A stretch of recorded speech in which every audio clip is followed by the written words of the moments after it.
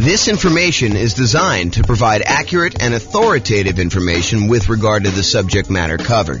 It is offered with the understanding that the presenters are not engaged in rendering legal, accounting, or other professional services.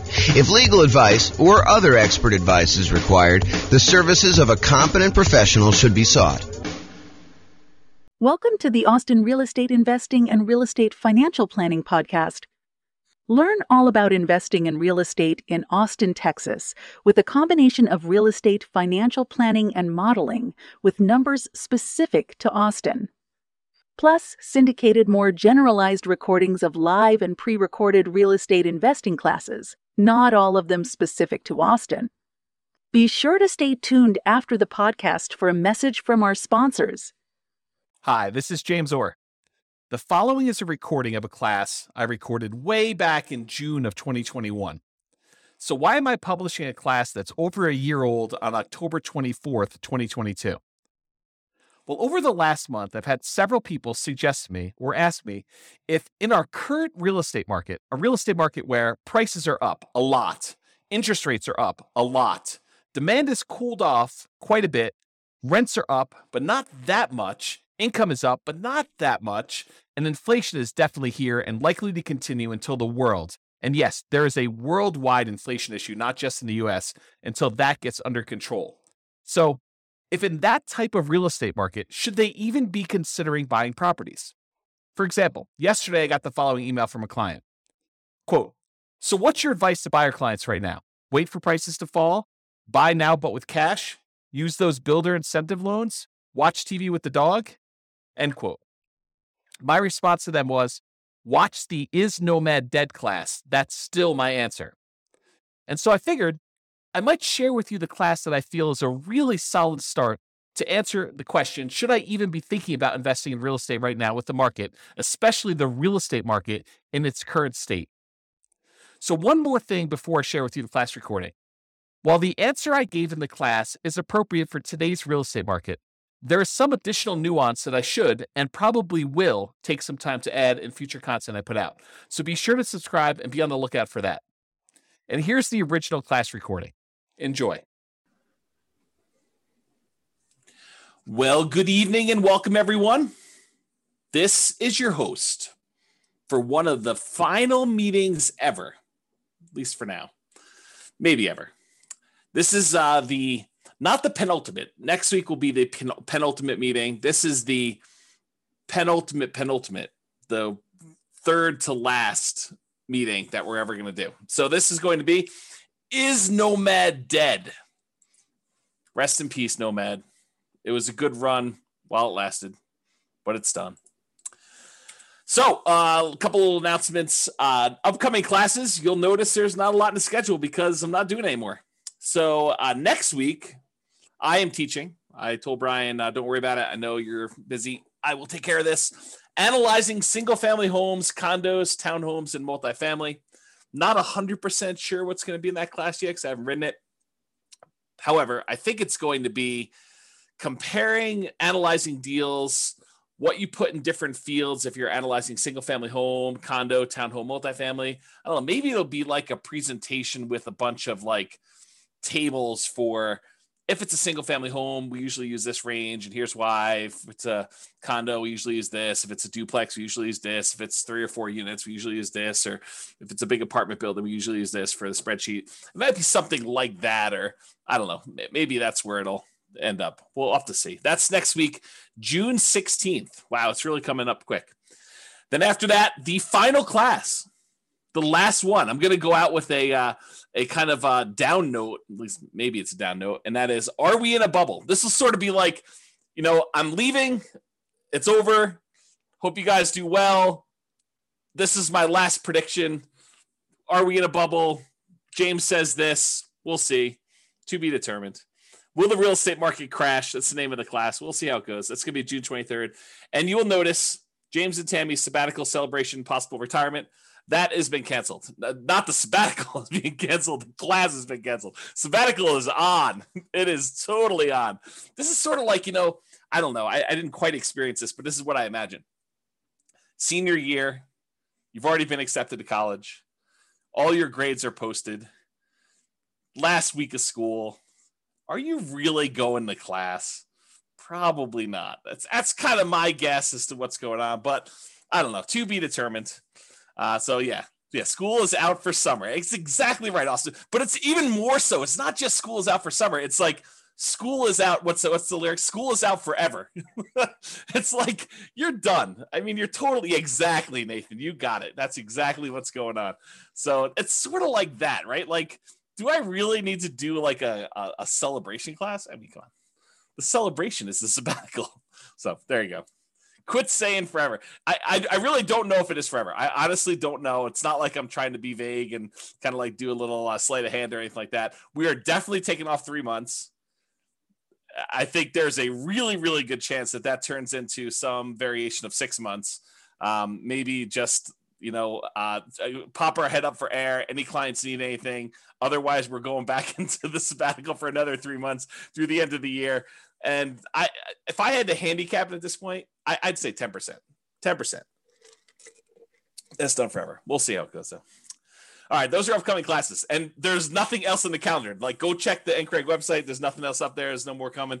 That's all you got. So, for one of these last classes, I don't know. I'm a big believer in rewarding promptness, like people that are on time and show up on time and do the right thing.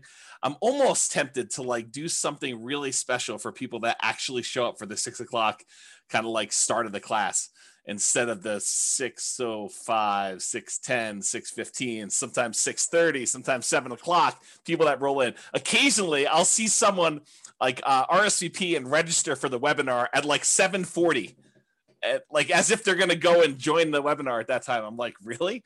You're showing up like with the last 20 minutes? There you go. So, all right. So introductions via chat, if you would be so kind for one of the last times. Please make sure you switch over to all panelists and attendees. And then who are you and where are you from? And do you believe Nomad is dead? I mean, a part of this is what is it? I do believe in fairies, or where you knock your feet together or sprinkle dust or whatever. I don't even know what the thing is, but do you believe Nomad is dead? And if you want to throw in why or why not, please do. Go ahead. There you go. Figure that out. And then, of course, if you do have questions throughout the webinar, please do use the chat window. I actually look forward to some questions. I think it's an interesting thing. Keeps it lively, keeps me on my toes. I get to realize that I'm not just talking to myself. So, yeah, Mike's like, I don't know if it's dead. That's why I'm here. I'm here for you to tell me if it's dead. Oh, man, I could go off on a tangent about that comment right there, Mike. I mean, really? You're relying on me to tell you if it's dead or not. Oh, man, I should go off on a tangent. I'm not going to, though. I'm going to be nice. There you go. Here to learn. Nope. If people are saying, nope, it's not dead. We shall see, right? We shall see. All right. This is my new little warning slide. I like this. There was an attorney that did some continuing education. Tammy sent this over to me and a friend of mine, and I kind of liked it so much I kind of commandeered it. I borrowed it, so it's largely his. So why you should not consider anything I say as advice or even reliable information or education. Oh man, wait to the end to tell you this. Hey, I'm probably not your realtor. For some of you online, I am your realtor, but I'm probably not your realtor for most of you guys. I'm not your attorney. I'm not an accountant. I'm not a CPA. I'm not your advisor. So I'm not doing this. This is not advice for you, like customized or personalized. Facts do vary greatly. So I can tell you something, and it could be absolutely true in this really narrow context, this really narrow kind of like space where it exists. But it could vary a lot depending on who it is and what's going on there. Chances are I don't know what I'm talking about. So there you go. How's that for a disclaimer? Chances are good. I just don't have a freaking clue. I have no idea what I'm talking about. I don't always get good sleep, and I may be fuzzy brained. So there you go. And allergies have kicked in. I don't know if it's allergies have kicked in for you guys, but man, like maybe yesterday or today, it's just rough. Like the allergy is like definitely headachy, fuzzy headed, or maybe it's something else. I don't know. I have to see about that. I'm easily confused. Maybe you are too. So there you go. That's my new disclaimer. Oh, there you go. Oh boy. Okay. Is Nomad dead? I am your host, James Orr, real estate broker, at least for now. There we go. Well, I guess we had some questions. I assume that there are no crazy questions. People introducing. That's awesome. You like I've talked this, but are you willing to repeat? Do you recommend calling local banks to ask for their mortgage rate offers? Sabrina, we have an entire class, a 2-hour class on interviewing lenders in order to get rates. And I spent 2 hours answering that question in excruciating detail. The short answer is 3. In general, I recommend you get 3 referrals from people you know and call them all on the same day. And there's details about that. It's not as simple as just call them at will, nilly-willy, all over the place. But there's a 2-hour class on that particular topic. I think if anyone remembers what the title is, it's something like interviewing lenders and estimating rates or something like that. It's good. If anyone remembers what it is, you can share it, and Sabrina can do that. All right, so let's get to some background here. What prompted this class? So over the last several years, and this is not like a unique case, although this particular one was a really nice little special situation for us. There's a neighborhood that if somebody told me, hey, listen, I'm a nomad and I want a nomad in Fort Collins or Northern Colorado, and they said to me, is there, where are the deals? And we would refer them to this one particular neighborhood. I mean, there's other options too, but this was like we used to sort of like, Tammy doesn't use this term, but I sort of considered it our own little personal like honeypot. It's like, if somebody wants to kind of buy a house, this is like a really good little deal, a good neighborhood that was good for nomads. We knew the rent ratios, we knew the prices, and the builders were reasonable, prices were good, and I thought the location was good and kind of like how things were there. So I'm gonna share with you some numbers from a particular client, and I sort of rounded and stuff like that. And I happened to talk to this client today, and I told him, you're going to be famous. I'm not going to mention you by name, but it's all about you. And there's other clients that they could literally be thinking this is about them had I not told you that I talked to this person today and told them they were going to be famous, because there were more than one client that did this neighborhood and did multiple properties in there.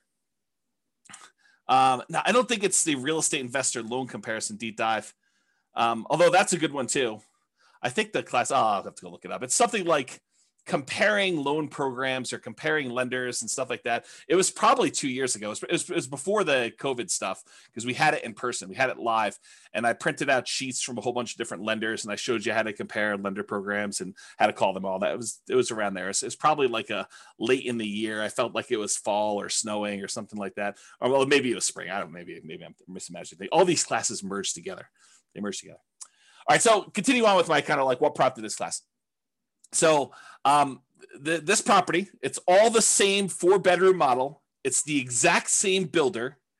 And in most cases, this client was going under contract months before they actually close. So the pricing sort of is delayed, right? Like you go under contract in October and you don't close until April or May. It's like that long of a building time. So there's a little bit of delay between when they went under contract and when it actually is delivered to them. So here are their numbers and why this class exists, is the Nomad Dead kind of class exists. So in April of 2018, this client purchased a property. It's 4-bedroom property, the same builder, same model, for $354,000 with about $10,000 in options. They did flooring or fencing or something like that. So it was really about $344,000 for the base price of that particular model.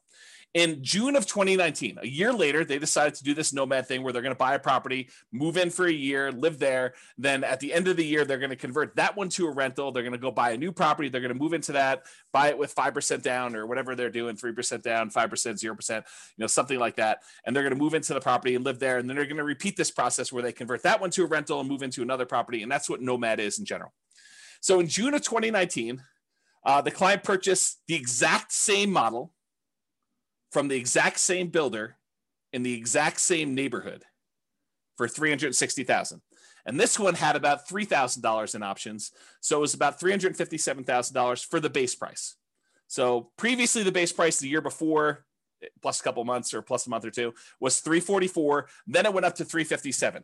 That was about a 3.77% per year increase in home prices. Now, when we do deal analysis and we talk about, modeling stuff and everything else, we typically, historically, have used 3%.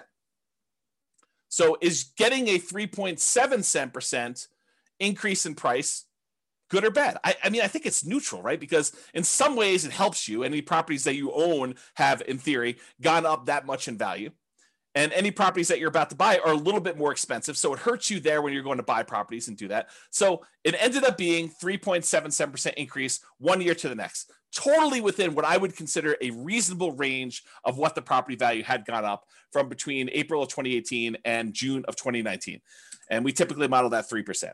Rent at that time when they rented the property, because remember the first year they lived in it, so we didn't know what rents were, and that's a problem with a lot of times when we're buying, especially in a new construction neighborhood, and we don't have a lot of rent comps. We're guessing what rent will be, and it's not even what rent will be when we buy it, which it's going to be in like 5 months from when we go under contract. It's what rent will be a year from after we buy it and we move in, and we're going to convert it to a rental. So we're sort of like guessing as to what rents will be in some cases 18 months or more out.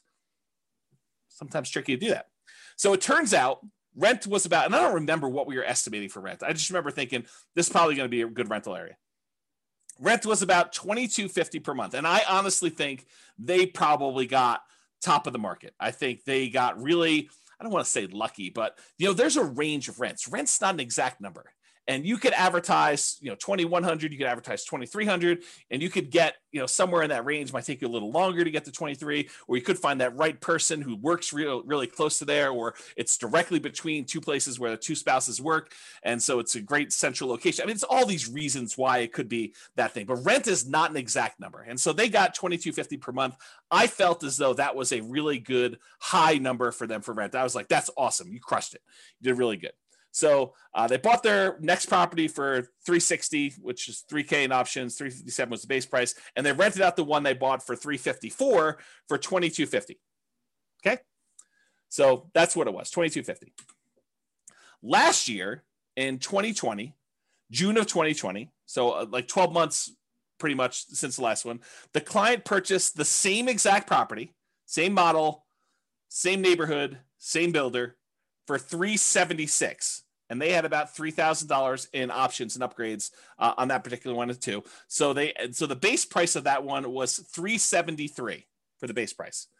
That was about a 4.48% increase from the previous year. So again, we usually use 3%. This time it went up 4.48 in a year. Hot market, property values went up a little bit. So I thought that was encouraging. The property values went up there.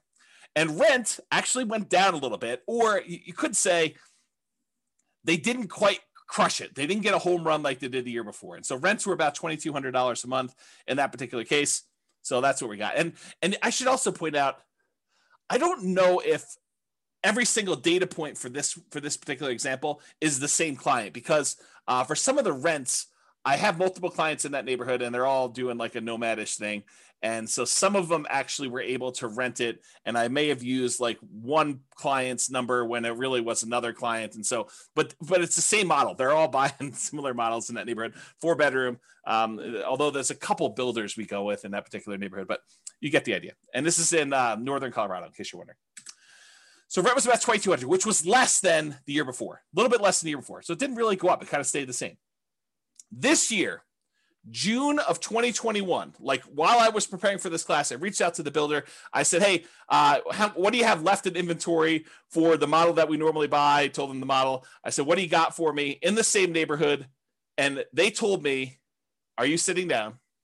Are you ready for this? $477,950. Pause for dramatic effect. Take a drink.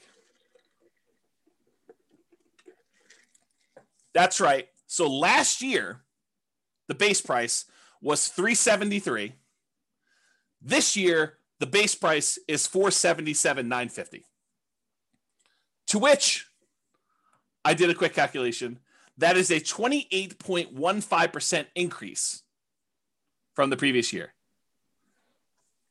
So I start thinking to myself, and by the way, rent is about $2,300. So rents were maybe $2,250, somewhere in there. They were getting about $2,300 a month in rent for the model, same neighborhood thing there. So rents did not go up 28.15% there. And Bob and Barbie are saying, because of building costs, I think building costs are a major factor in this. Are they the only thing that's going on? Absolutely not. there's just ridiculous demand right now for properties.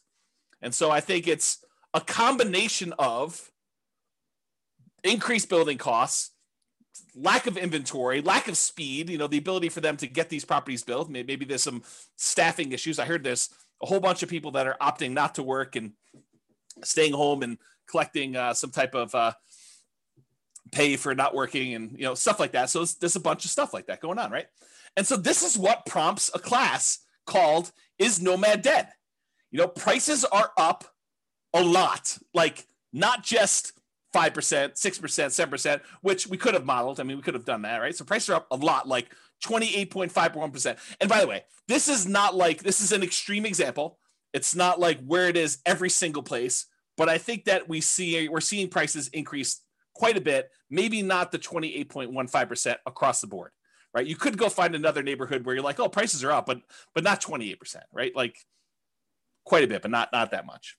So prices are up a lot. Demand is up a lot. This multiple offers on a lot of these properties. There's waiting lists for some builders in order to get into properties now. It's pretty ridiculous right now, which, as an aside, if ever there was a time for someone to take 3 months off, might it be during one of the craziest real estate markets ever, where it's really hard to serve clients because they're having to go out and make 10 offers to get one property accepted, or they have to be on waiting lists even for new construction, or prices have jumped up really fast and rents are sort of lagging behind. If ever there was a time for a real estate broker who was kind of getting a little bit burned out a little bit, needed a little break, for them to take 3 months off, might it be Q3 2021? I don't know. I'm just saying hypothetically, not saying anything in particular. I'm not calling anyone out by name, not doing any of that, but I'm just saying, maybe. Okay. So demand is up. Interest rates are down, which I'll show you here in a second, but not that much. They didn't go down like that crazy. So it's not like the price is, the same, like, the monthly payment's the same. Rents are up, but not that much. I mean, they're not like 28.15%, like it's pretty crazy to think about this nonsense. Income is up. People's income have actually gone up. We're seeing some inflation sort of activities going on where, people applying for jobs are seeing those the starting wages there, and in some cases, people are getting raises. And I don't know, we're seeing a lot of that stuff. It also sounds like you've thought it through. I'm not sure what those shapes are. Is that like a unicorn? Maybe it's a unicorn. And then Bob and Barbie say, especially a broker that doesn't want to be a psychologist due to buyers able to get the house. Yeah, right. It's hard. You go read a lot of these articles about agents and how they're really struggling, and there's just a lot of stuff. So income is up. Signs suggest that inflation is already here, and that it's likely to continue. I mean, we're seeing signs of that happening right now. So you've got all these kind of factors coming in, which prompts me to ask, hey, is Nomad dead? Like, has the train left the station? Am I too late to the party? If I just learned about this thing, if I just went online, I saw your class, I'm like, oh man, this Nomad thing, this sounds really, really good. And then you like see the numbers I was using, and I put it back on the shelf. I probably shouldn't have done that. If you see the numbers I had in the Nomad book that I used to give away when people came to class live, and you're looking at these things and you're like, 230, 240. Can we still buy houses for 240? And then you're like, and you're like, what is going on here? Like, how does that even work? Like, is it too late? I mean, the numbers you were using before, those seem really, really different. I can't get any to look anything like that. Begs you to ask, is Nomad dead? Am I too late? Is this like even going to happen for me? Should I even bother?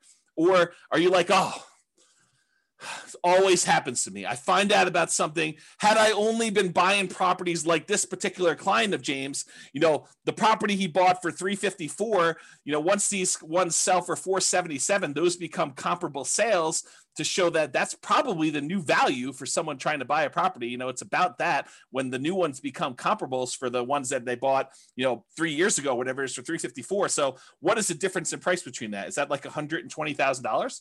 Approximately 120,000. So 1, 2, well, I guess not all of them are 120, but let's 1, 2, 3 properties that they bought previously. So that's probably $300,000 in profit in 1 year.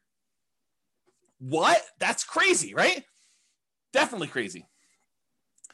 Yeah. See, Royce says I'm supposed to actually call him when I know it's going to increase $120,000. I didn't know. I called like the clients that had properties in that neighborhood. I'm like, hey, are you sitting down? Because I just found out the models you've been buying, they're now $100,000 more than what we were paying last year. And they're like, what? I'm like, yes. And we just had to wait for them to sell because it's just crazy. Okay. So this is why there's a class called Is Nomad Dead? And we will find out. So because I did this particular one builder, I went and I looked at some historical data on another builder that we like here in Northern Colorado. Yeah, cue the charts. Exactly, Steve. You're right, buddy. Here we go. So what I did is I went and I looked at some historical data. And I'll tell you how I got this chart because I think it's instructive and it's probably interesting to some folks, especially the more the nerdy, geeky ones. And, you know who you are. So what I did is instead of actually going back and trying to pick out exactly one, this particular model that we happen to like buying, it's a 4-bedroom property by a new construction, by a builder that does new construction in Northern Colorado. And I went all the way back to about 2014 data because I think that's when it stopped. I think that's when it started, rather. I think this is that particular property when they started building this model with these specs. And I went and I looked at it and I said, okay, it has to match this exact square footage requirement. It has to have, this amount for, above grade finished square foot, this amount of finished square foot, including the basement. And so I matched it based on square footage. So is it possible there's like a rogue property in here? Yes. But I will tell you, I hand looked at the data just a quick glance, and the overwhelming majority of these things were exactly this builder. By the way, don't call me during Anchor because I had to turn my phone off. So this shows you like this particular builder with this matching square footage, and it shows you the price. Now, this does include multiple cities, so it's not just all the same city. There's some of these in like very far east Greeley, which are less expensive than something in, let's say, Fort Collins or, Loveland or Severance or, like whatever the other Northern Colorado cities are, which I can't think of right now, Windsor, as an example. So this covers a wide range of cities. And it also covers a wide range of what upgrades people do. Just as an example, when my clients typically buy a property from this particular builder, we talk to them about the pros and cons of rolling in all of the upgrades: backyard landscaping, backyard fence, air conditioning, the upgraded appliance package. So there's all these extra things that we usually talk about. Hey, look, you could go ahead and add all these things after closing and save yourself some money because the builder has definitely marked them up. Or if you decide to roll them in and have the builder provide them, you're paying a premium, but you're able to finance them. And so you're only putting out 5% or 20% or 25% of the value of the thing because you're financing the rest at some really low interest rate. And so there's a range of what these values would be. It's not like this one got bid up or anything like that. And maybe that this person who bought this particular property right here, where my mouse went, decided to roll all their stuff in, or maybe they had a lot premium because it backed out to open space or something like that. And so there's all these different factors as to where they are. But in general, you can see the trend. The trend is up and to the right. You can see the property price increases. And one of the things I'll point out is you kind of see here where we hit the new year, almost everything is pushing on the high end of that line. It's not like you have stuff that's kind of on the low end of the line, like you see over here. It's like this year, everything is being pushed up on price. So we're definitely above the average line of what we've been seeing in appreciation rate. The red line is the linear growth rate. The black line is the exponential growth rate. So it's a little bit better than linear as far as growth goes. That's how I would interpret that data. I don't know if Andrew is on or something like that, who's a big math guy, but he could correct me if I'm wrong in my analysis of this particular chart. But you could see the prices for these things has definitely gone up. Before, we were able to get this Michigan model, the 4-bedroom property for, in the low to mid 200s, like, 230, 240. And if you remember, this is about the time that this book was written. And this is the example we use in this particular book. So it matches what we were getting at the time in the book, if you kind of think about it that way. The same properties nowadays, they're over 400. They're like up there, okay? So you can see this historical chart. So when prices go up that much, rents don't quite go up that much. Is Nomad dead? All right, so I'm going to do some comparisons, because I think that's what you want to know, right? You're like, hey, listen, I read the 2015, the original Nomad book, and the numbers are not what they are today. Yeah, no joke, right? So let's go think about Nomad then and now. Here they are. So back in the 2015 original Nomad book, the purchase price we used was $238,875. That was the base price with some upgrades thrown in for buying at the time, it was basically a Michigan model, although you could make an argument it was any other house that was similar characteristics. It didn't have to be that, but that's what we used when I modeled it. Okay. So it's $238,875. The purchase price today for that same model with the same upgrades, $437,375. Now, this is not a true compounding annual growth rate comparison, right? Because it's not like we have the same house and the same house sold. It's like you have the same house that may be in a different neighborhood, it may be in a metro district, it may not be in a metro district, it may, on average back to better location or be in a better, a place, a better city, any of these things kind of factor. So it's not truly a compounding annual growth rate, but I did do the math for you that says, hey, look, if they were like 240 or so back then, and now they're 440 or so right now, what is the annual growth rate for that 6-year period between those? Turns out the growth rate for those properties during that time was about 10.61% per year, compounding annual growth rate. Craziness. Okay. So we were estimating 3%. So when properties do better than that, it helps you for all the properties that you own. It hurts you because you're buying more expensive properties as you're moving forward. So it helps and hurts depending on where you are in the process. Now, back then, in 2015, the interest rate we used when we did our deal analysis in the book was 4.5%. And we talked about using a lender paid PMI, private mortgage insurance. Go watch the whole 2-hour class on private mortgage insurance. I'm not going to cover it here in detail, but basically the lender increases the rate slightly. And instead of charging you a monthly PMI payment, it's included in the interest rate. Okay. So that was a 4.5% lender paid PMI rate, the overall interest rate with 5% down. Today, maybe not today, but when I did the comparing loans class, I called to the lender. We did a whole spreadsheet on this. The interest rate was 3.625% with lender paid PMI with 5% down. So it was 4.5. Now it's 3.625. So that actually got better. That might help us, right? Steven or Stefan says, where do we watch the older videos? You're in a really weird spot because I'm like shutting everything down for going to thing. Right now, though, you could probably still watch like 100 of them. When by watch, I mean listen on the podcast. But I would go download them tonight. Like while you're here, go download them because I am this close to actually shutting everything down and pulling everything off the podcast too. So go download what you want. You can actually go subscribe to it and then click download on all of them. It'll stay on your phone even if I delete them, is my understanding. And then go listen to the ones you want there. If somebody wants to put the thing on there, I think it's Nomad Real Estate Investing Podcast. But if someone happens to have the link and is willing to be nice to see them, you can put them on there. Okay, so I'll continue with the class up. So interest rates were worse, 4.5. Now they're better, 3.625. And then the estimated principal, interest, taxes, insurance, that's PITI, plus the HOA, plus the PMI. If you add up all of those things as the monthly cost, before in 2015, when we did the book, it was $13.88 and a penny. I just went back and I recreated the calculations and I figured out what the payment was. $13.88, round up, call it $1,400, about $1,400 for the payment then. Today, to buy the same house, $440,000 approximately at the new 3.625% interest rate, the payment is about $2,306. Wow, my phone is blowing up tonight. Not sure. Maybe people think I'm already on sabbatical. I'm not teaching class anymore. So $2,306, 79 is the new payment there. If you kind of do a compounding annual growth rate for that, like if you pretended that, it went from this to that, that's 8.84% compounding annual growth rate per year.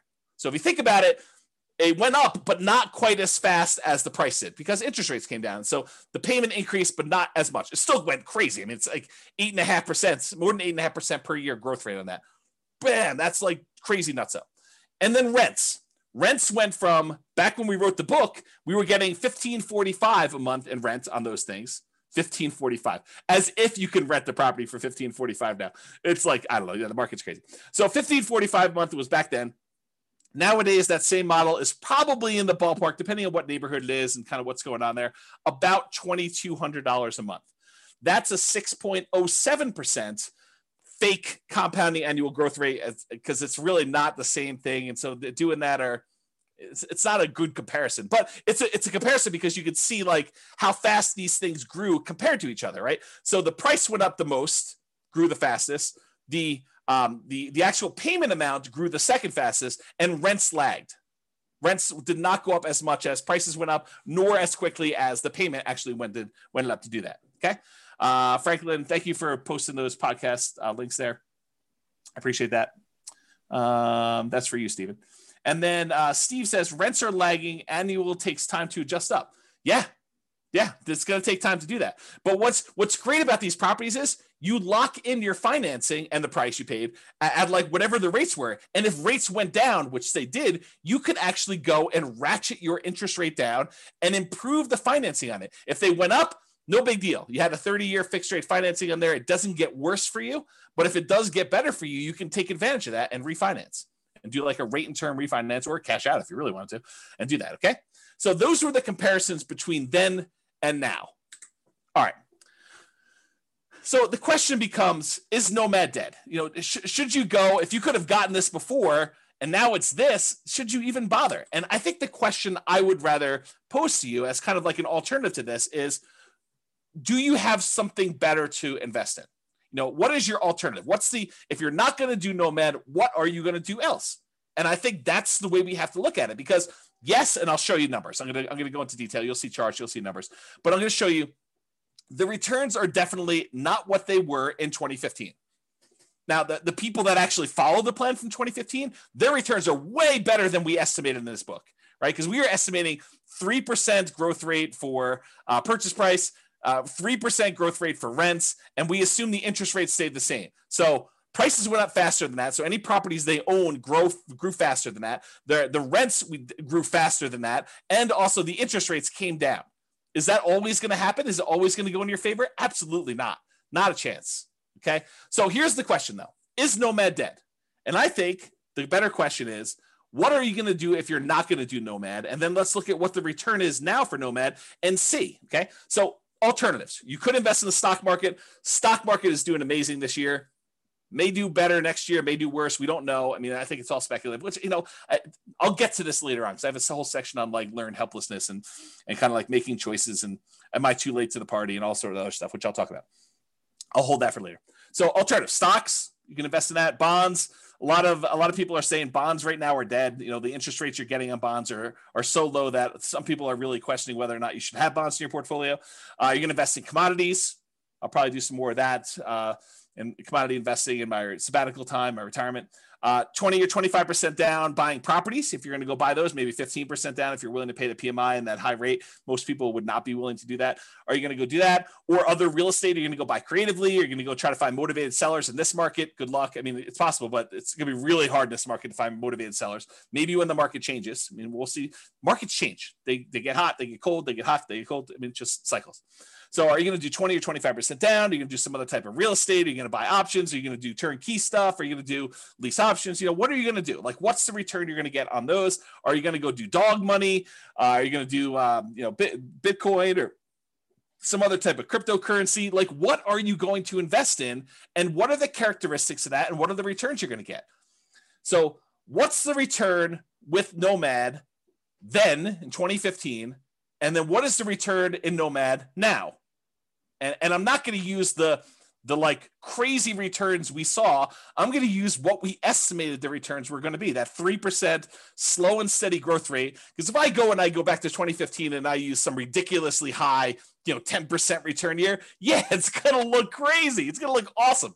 I'm not going to do that. I'm going to say, listen, back when we were thinking about this, we were saying, if you can get 3% a year growth rate on average, some years is going to be down, some years are going to be up, but 3% growth rate per year, 3% rate growth rate per year. And you compare that to buying something today and maybe you'll get 3% today. Who knows? With inflation, maybe it's better than that. Maybe we see some, it's kind of like peaked out and we give a little back. So we're going to buy our next one at a slight discount. And I mean, we don't really know. It's not clear. Well, I'll get to some of that later too.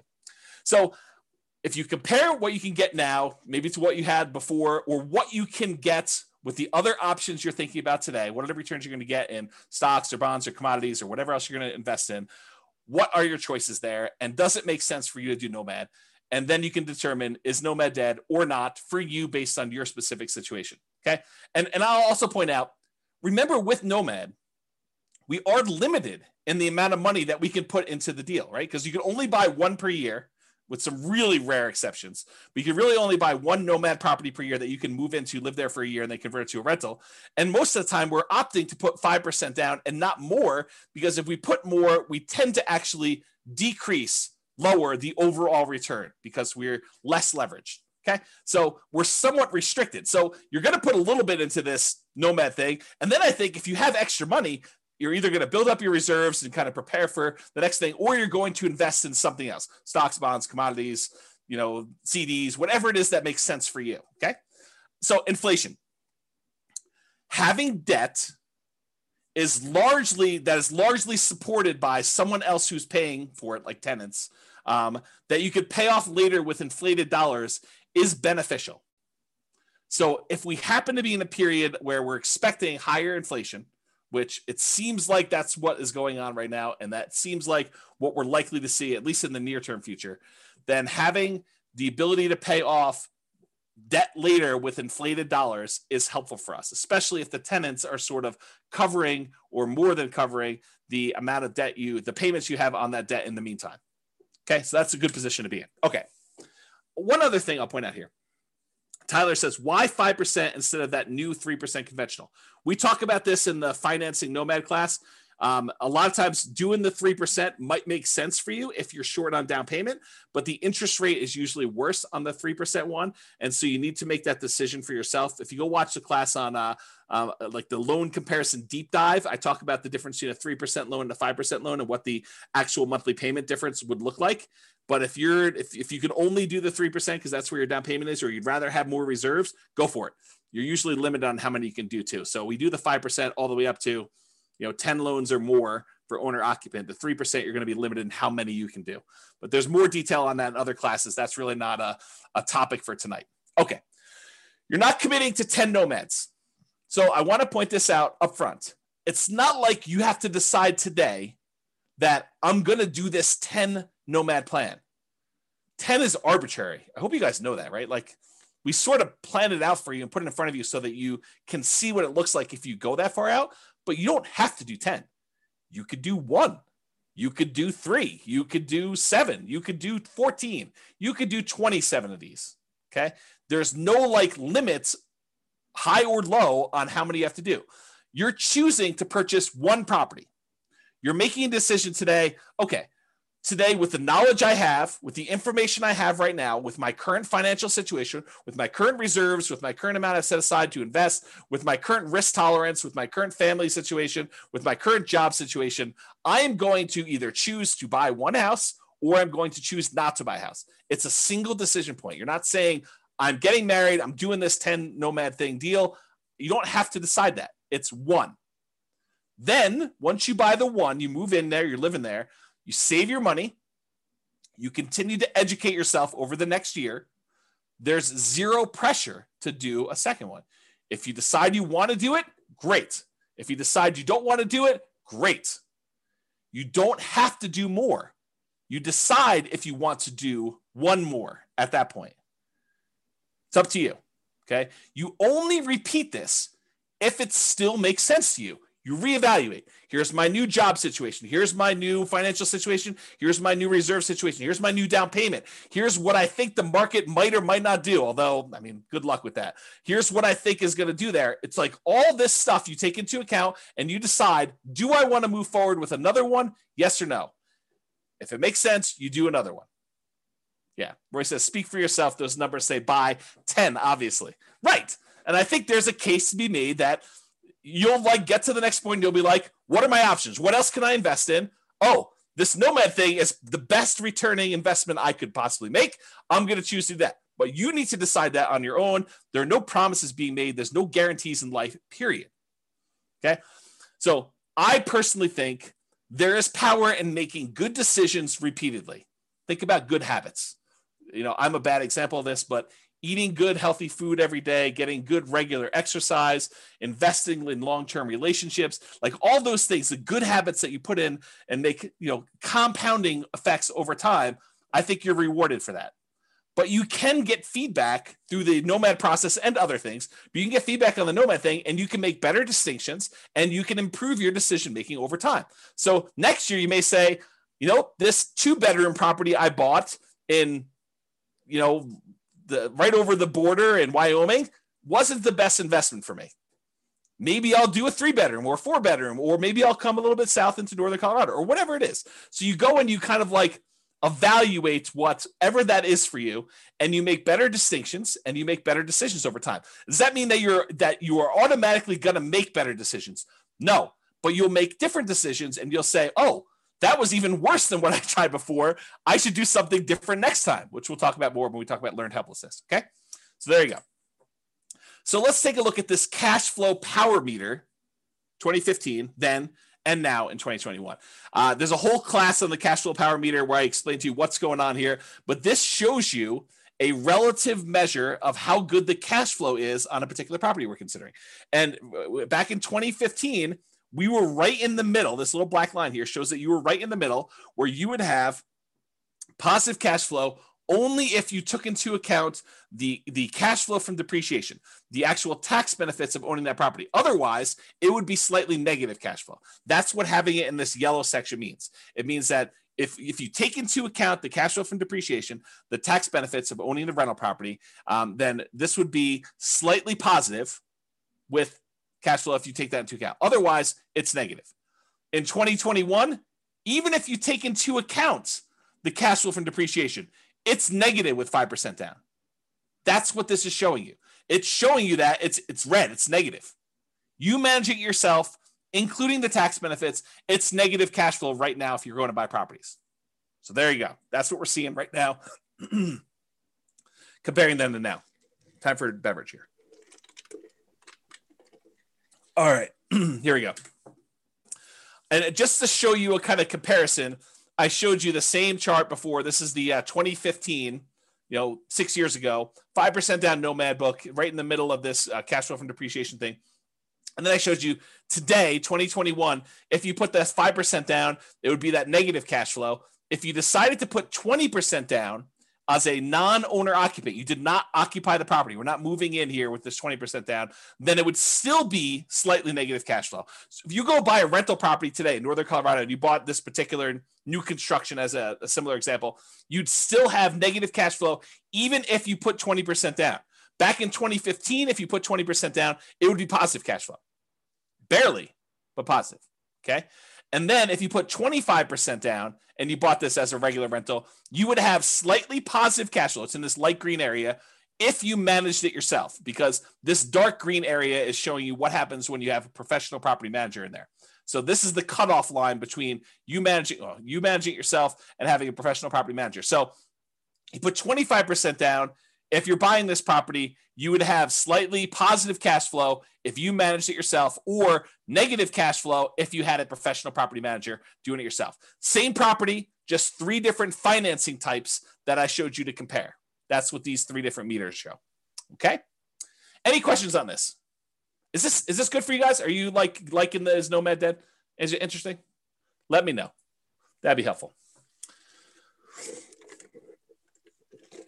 As I drink my beverage. Okay, it's interesting for at least one person. Thank you, Nick. All right, so apparently there's some other people that I find it interesting too. Okay, cool. So this is the return in dollars quadrant that we typically use. The return on investment quadrant series. We've got return in dollars, we've got return on investment, we got return on equity. I'm showing you return in dollars, comparing the 2015 book to the 2021 if you bought something today, and how does that work? Nathan and Lindsay haven't had a class that isn't interesting yet. Well, that's a very nice thing to say, although you're lacking some exclamation points, I might say, although that's a smiley face. I appreciate that. Love the neediness of the presentation. I'm not sure what neediness. I don't know if that's good. Neediness. Suck up. Yeah, there you go.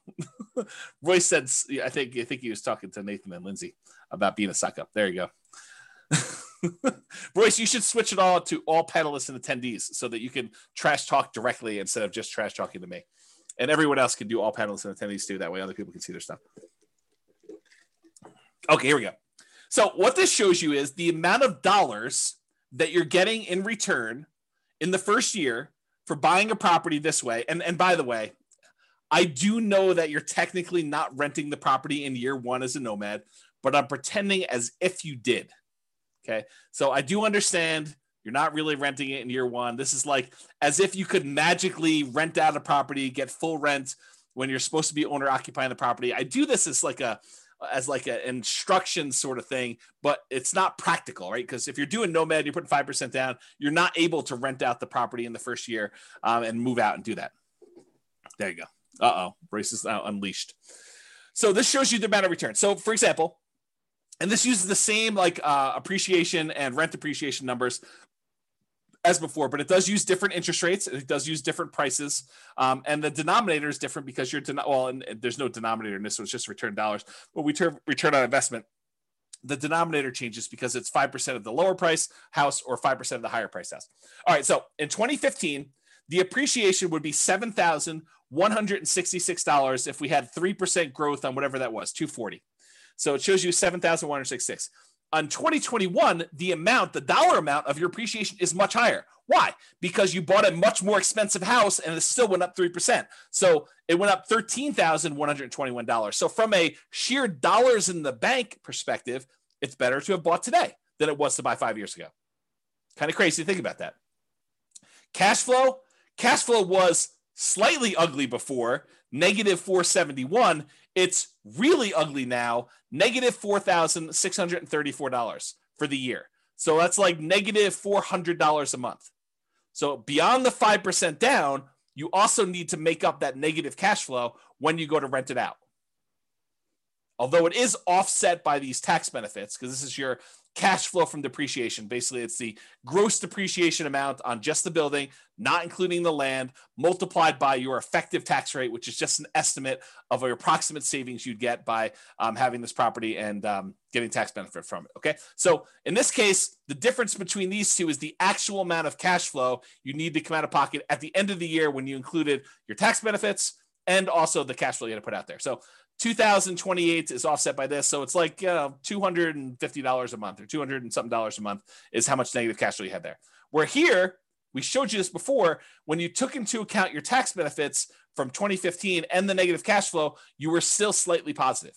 That's what we showed before when we talked about cash flow power meter. Okay. And then the debt pay down, you paid down $3,661 back in 2015. The amount of principal you paid down on that loan over the course of that first year. Now you're paying down $7,806. It's a combination of two things as to why this is higher. Number one, the property is more expensive, but number two, your interest rate is better too. And you pay down more principal with a lower interest rate. Okay. So those are the two reasons. So back then, when you bought a Nomad property, we expected to do about $11,464 total for the year. Now we're expecting $18,321. So you end up doing larger dollar amounts today than you did back then. That's good in general. Here is the return on investment numbers. So we take the same dollar amounts we just had here. Now we're dividing through by the actual down payment amount, the 5% plus the closing costs. And so now we got about a 50% appreciation rate. So $7,000 must have been about $14,000 plus closing costs, down payment plus closing costs in order to get here. So it's about a 50% return from appreciation back in 2015. It's the same here today because we're assuming it's 3%. So it works out to be the same, right? Cash flow was about negative 3.28 before. Now it's negative 17.66. That's ugly. Maybe Nomad is dead. We'll see. Debt paydown was about 25.54%. Now it's better. Your debt paydown is actually improved because your interest rate's a little bit better. It's 29.74% is your return from debt paydown. And then your tax benefits are the same. So the overall return on investment when we used to do this back in 2015 was 79.99%. That's pretty amazing. What's the return on investment now? Oh, it's only 69.81. Boo-hoo, right? How bad is it to get almost 70% return on your money? Right? I mean, that's like the crazy thing. And that's why we're thinking, is Nomad dead? Well, if you could go and get a return that exceeds 70% somewhere else with similar risk characteristics, because you got to take into account risk. Real estate risk is very different than, stock market risk or something else like that. But is this risk similar? And can you beat a 70% return? Maybe, maybe not. It's up to you to decide. Okay. So it was 80. Now it's almost 70. Still not bad at all. Now, what if we took into account the reserves you need in order to hold rental property? It would be silly for you to buy a rental property and not put aside reserves. And we talked about this in everything you learned about deal analysis is wrong. There's a 2-hour class on this concept of why you should do your calculations and include reserves when you do your return on investment calculations. So go watch that class. It's 2 hours long, and you'll understand more about what I'm talking about. But realize if we include the reserve numbers, the 6 months of reserves, that's what ROIQ plus R6, 6 months of reserves, and you compare that back to when we were doing it, the return now when you include reserves on everything is 49.05 compared to 44.66. Still a little bit less, but when did 45% return on your money become a bad return? When did it become bad? So Bob and Barbie says, seems like the tax benefit should be greater as the purchase price is more. It's the same ratio though, because you put 5% down on both. So when you actually do it that way, they're similar returns because it's a dollar amount based on the price, but it's also the same denominator changing as well based on the price. So it turns out it's the same ratio. Good question though. Steve says something, everything you learned about deal analysis is wrong. Yep, there you go. That's the class on that one. Although it's probably on the podcast. Okay, so that's the R6 number. What about if you do 12 months of reserves, but you decide to keep your reserves, most of them in the stock market or something else with a higher rate of return? Well, the return is 39.47% from 2015 versus 36.72 today. It's still a pretty amazing return, especially for having 12 months reserves that are a drag on your overall return there. I don't know. It still seems pretty amazing. But it's up to you to decide if Nomad is dead. It's not for me. So is Nomad dead? Let's take a look at some comparison scenarios. So because I have this pretty cool software that allows me to do models of scenarios and run out situations for people, I ran 5 different scenarios to compare, and then I added a couple more at the end because I thought I might have time. We'll see if I get there. So the original Nomad with 2015 numbers, I did that as kind of like a baseline. Said, okay, this is what we thought it would be before. I just sort of laid it out there and I ran it and I showed you what that looked like. Then I did 2021 Nomad right now. And I did a couple different situations there. I did doing 10 Nomads, which is the most similar comparison to the 2015 ones. And then any extra cash I did in stocks, which is the same thing I did in 2015, by the way. And then I also compared it to, hey, listen, if I'm not going to do this Nomad thing in 2021, maybe I'm going to buy just a house to live in, and I'm going to take all the rest of my money and I'm just going to invest it in stocks. So I ran that too. And I think I used 8% for the stock market return. Okay. And then I did another scenario where I said, okay, you're going to buy a house to live in, one owner occupant property, and you're going to actually save up to buy 20% down properties. And you're going to buy 9 rentals with 20% down. And then the last one I did is you're going to buy a house to live in with 5% down, and you're going to buy 9 25% down rental properties. And so I'm going to look at how the original 2015 Nomad did in comparison to doing 10 Nomads today, doing no Nomads, basically buy a house to live in and do everything else in stocks, to doing owner occupant with 20% down and owner occupant with 25% down. And you'll have 9 rentals for all those things. Okay. Here we go. Kevin says, pretty sure I got a 200% return in year 1 at my current house. So Nomad is certainly not dead. There you go. Kevin says it all. And then it says, I heard the same rumor, Austin. Austin says, is the rumor that Royce is teaching during sabbatical true? Maybe. Royce says no. It's not true. That's pretty good. All right. So rather than build up any more suspense here, I will show you what the numbers suggest. So yes, it is true. 2015 Nomad was amazing.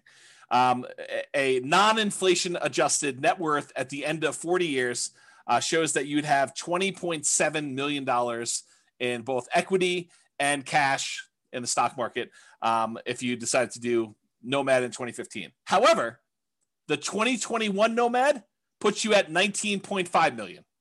So 20.7 million, 19.5. I'm pretty sure that's still pretty freaking good. If you decided you wanted to do one owner occupant property and you bought 9 25% down properties, you'd have 13.4 million. If you decided to do one owner occupant property and 9 20% down properties, you'd have 12.86 million. If you decided you wanted to do one owner occupant property and you did the rest in stocks at 8%, and maybe you can get better than 8%, you can change these assumptions if you want to, you'd have $7.2 million. So that's what the net worth was. If we adjust for inflation, the 2015 nomads like having $6.3 million in today's dollars versus a 2021 full-on nomad is about $6 million in today's dollars. So it's a difference of, well, it's 3.71. So I'll just call it almost 4. So $400,000 difference between one and the other, if you think of it that way. The ones where you do other stuff, just in, it's like 4 million, and 2.2 million. Daniel says, do you have simulation that shows for markets that are slowly growing, stagnant, or slowly declining? Slightly declining. Yes, I do. In fact, the software allows you to do whatever you want. That's why I wrote it. And we have done classes before where I talked about what happens if you're investing during a declining market and stuff like that. So there's like a large number of models you could do, and you can enter your own stuff and say, what happens if the market does a range of values? Like you can do Monte Carlo simulations, stuff like that. So yes, it does all that stuff. Okay.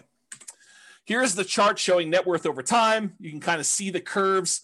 These top two, the red one is 2015 Nomad. The orange one is 2021. So they're pretty close together. Then the next two are buying the 20% down or the 25% down rentals. And then the stock market one lags behind here. But, part of this is assumptions, right? If you thought the stock market could get you 15% return, I bet you this chart looks very different.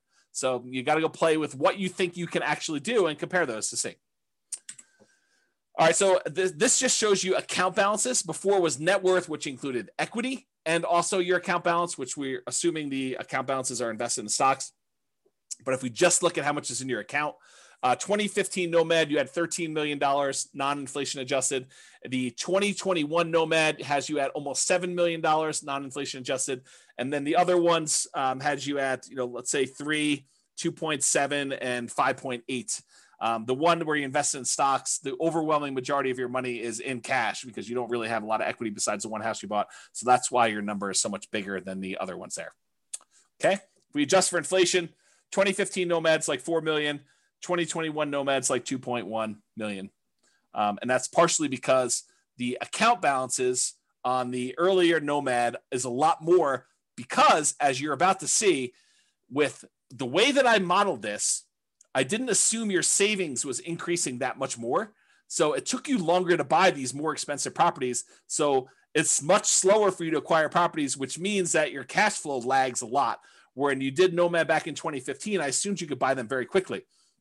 So, and I didn't really change the income much between 2015 and 2021. I think I increased it by 3% a year. So that's why you're seeing a difference there. Kind of tricky. So it shows you your account balances over time. These are the ones where you're buying properties later in the game. So you can see they're kind of like little dips whenever you put a big down payment on a property. And so that's why that grows. And you can see these other ones here got the lead. Your cash balance in 2015 is much bigger. So this is what I was talking about before. With 2015 Nomad, the way that I set up the assumptions is I said, you are saving enough that you have enough for a 5% down payment every year. And so, well, maybe not every year because this line looks a little longer, but it was pretty quick. So you're acquiring properties much faster, and then you get to 10 properties very quickly when you're doing 2015 Nomad. Maybe not every 12 months, but pretty close. Pretty close. However, when you did 2021 Nomad, I assume that it took you a lot longer to save up for those 5% downs because I think for a lot of folks, it will take them longer. They're not able to do every 12 months. Now, if you have a great income, you have a great job, or you have money set aside and you have the ability to do this every 12 months on the 12 months, it's going to look a lot better than this. But because of the way I modeled it, it took a lot longer for you to get to the point where you acquire these properties. If you speed this up and it becomes back here, it looks much different. It looks better. Okay. Now, these other ones is buying 20% and 25% down. It takes you a lot longer to save up 20% or 25% with the same income and same savings rate than it did for you to do the Nomad. That's one of the benefits of doing Nomad. is that you can acquire properties earlier because you don't have to save up 20% down plus reserves or 25% down plus reserves. You only have to save up 5% down plus reserves in order to be able to start acquiring your properties. Okay? And then this other one, you basically bought one property and you lived there and you had stocks. So you bought no other properties. That's the one with just stocks. Any questions on this? Am I going too fast? Am I going too slow? Just want to make sure we're covering it, but I don't want to bore you either. Well, let me know. I'll continue on in the meantime. All right, good. All right, so this is that chart that shows you what phase of financial independence. If you guys came to last week's class, I think it was last week's class. Was it last week's class I went over the stages and phases of financial independence, retiring early, and I covered all those? Well, if it wasn't, it was recently. Yeah. So, and so basically it shows you what phase you're in. And with 2015 Nomad, you get to phase 2 pretty quickly, the earliest. Then you actually get to phase 3, and you eventually get to phase 4 in your, before your 40 years is up. With the one where you're doing 2021, since it takes you a lot longer to start acquiring the properties because your savings rate isn't enough to get you to do it really, really quickly, because I handicapped it by showing you a reasonable savings rate, the same savings rate you had before for the 2015 one. Then you barely get into phase 2 where you have enough for lean fire, and you do eventually get into phase 3, but you never make it to phase 4 in that 40-year time period. And with the other ones, you don't even make it into phase 3. You barely make it into phase 2 with these other guys. Okay, and that's the 20% down and the 25% down and the stock one. Okay, you do make it there. And in case it's hard to read when you actually made it, this is the same chart, but it's showing you how many months it took to go into phase 2. So reaching that first goal of getting out of phase 1, working toward your minimum target monthly income till you have enough where you can actually fire. It's lean fire, but it's fire. And so how long does it take you to get there? This is like how long it takes you to get to lean fire. With the 2015 Nomad, it's 242 months. With the 2021 Nomad, it's 357 months. And part of that is because you don't have enough money to acquire these properties every 12 months. It took you a longer time to acquire properties because they're more expensive. It's like a limitation because the properties are more expensive and your savings rate is relatively low. I think I have you saving like $500 a month. So $500 a month is not a lot to be saving to achieve this level of acquisition. Because I think I have you making like $5,000 a month. So it's like 10%. Okay. Okay. And then here we go. 2021 stocks and one owner occupants. That took you 449 months. When you do the 20% down ones, it's 453 months. When you do the 25% down, it's faster. It's 421 months. So it shows you how long it took you to get to lean fire. I guess I didn't show any other charts. So this shows you your total true cash flow for all the different plans. So how much cash flow plus your cash flow from depreciation you have on all the properties. With the 2015 Nomad, you have about $30,000 a month by the time you're done. With the 2021, you have about $27,000 a month when you're done. With the 25% down ones, you're about $22,000 a month. And with the 20% down ones, you're at 18. You don't have any cash flow from your rentals when you do only stocks because you only have stocks. You don't have any rentals. Okay. And if you adjust for inflation, the 2015 one is like having $9,000 a month in passive income today. And realize you did this model earning $5,000 a month. So it's more than what your lifestyle was when you were working. You can adjust your own numbers to see what this looks like. And then 2021 numbers, you have about $8,400 a month and change. And this is also continuing to grow because all of your properties are not paid off yet. So realize because you delayed your properties acquiring them, you still have ones that could pay off. So this number will go up for that. And then doing the 25% down ones, it's almost $7,000 a month. With the 20% down ones, it's almost $5,700 a month from there. And this shows you the charts for doing this. These little blips are when you buy a property and you have 1 month where you do not have to pay your mortgage. That first month where you acquire property, there's a delay and you having to pay that mortgage. So you have a little blip, and that's what those little blippy lines are for. You don't have it when you do the owner occupant because you're not a rental when you buy the property. So you don't have the extra income. Okay, so it shows you those.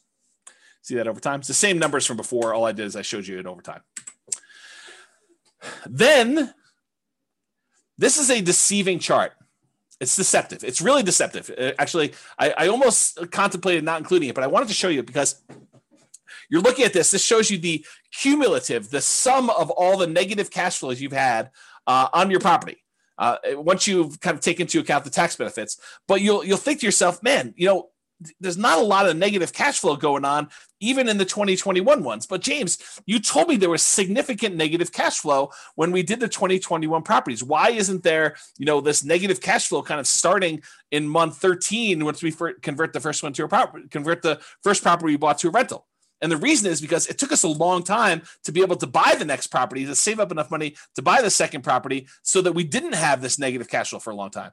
The longer you wait, the more your rents have increased, the less negative cash flow you have for when you buy that next property. And so it turns out we didn't have a lot of negative cash flow because we delayed buying these properties for a much longer period of time. If we look back at as to how long it took us to acquire them, you can see here, we didn't actually buy the second rental, the second property to move into and convert the first one to a rental till like month 51 or so. And by then it had positive cash flow. And then it took us like another almost 4 years in order to buy the next one and have 3 properties. And then these times got shorter and shorter, such that it wasn't until we got to like right in here or so that we started to have some negative cash flow at all. Right? So that's why this chart is deceptive. Because if you really did have some extra savings or some money sitting aside where you could buy these properties much faster, then you would have this negative cash flow earlier and it would contribute. But even so, even with like the slow kind of working through this thing and taking your time to do this, the negative cash flow for acquiring all 10 properties combined is less than $30,000 for all of them when you're doing that. And when you buy the 20% down ones, you still have a little bit of negative cash flow, which we talked about before. So that's this little negative cash flow here. That's less than $1,000. It looks like maybe close to 1,000 over here. But when you do the 5% down ones, and using today's numbers as Nomad Dead 2021, you'd have negative cash flow later on, and if it was earlier, it'd be more. But still, part of your negative cash flow is you're not putting more down. You're only put 5% down, so you're really deferred down payment over time. Okay. All right. Total equity shows you this. You have more equity with 2021 because they're more expensive properties. So your equity is 7.7 with 2015 Nomad, 12.5 million with 2021 Nomad, about 10 million and change for both the 25 and 20% down. And then you only have the equity in the owner occupant property when you do stocks. If we adjust, I guess I didn't do inflation adjusted. I did total true net equity if you actually had expenses on your property when you did it. And it shows you what the numbers for true net equity. You can go look at that if you want to, but I'm not going to cover it. Okay. This shows you your total mortgage balances over time. Jason says, James should teach one class a year now. This one. Right? Because it compares like what reality is now to what it was whenever we were thinking about it. All right. This shows you your total mortgage balances. The red line shows you the numbers from 2015. So you were acquiring properties relatively quickly, and you got up to the point where you had your 10 properties.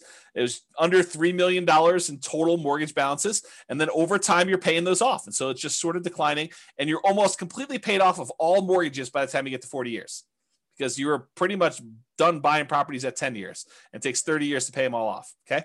With the 2021, though, because you acquired properties more slowly, you ended up having a much higher mortgage balance total, and they're not even close to being paid off by the time you still owe $2 million on this, almost $2 million by the time you get to your 40. And the 20% down, the 25% down is even worse because you can't buy properties as quickly because you got to save up more money. You got to save up 20% or 25% to get to these. And you can see that here. Okay. And then of course, the one where you just bought stocks, you just bought the one property to live in and you paid off your mortgage after 360 months. And then you don't have a mortgage at all. That shows you your mortgage balances over time. Okay. All right. I'm sure you're thinking to yourself, all right, that's like the slow way. And it is the slow way. I mean, that's the traditional nomad model. You buy properties, you let the tenants pay them off. You don't pay them off more. You don't pay them off faster. You don't sell off any properties. You don't pay off mortgages if you can fire early or do anything crazy like that. You just slow and steady wins the race, kind of like work it through. This is not intended to be in any way a full class on speeding it up or doing anything like that. I've already taught tons of classes on that. I'm sure I guess I won't teach any more classes, so I shouldn't say that. So maybe I'll teach classes on speeding it up in the future, or maybe I don't know. Who knows what's going on? With that being said, there's other stuff you can go reference for speeding it up.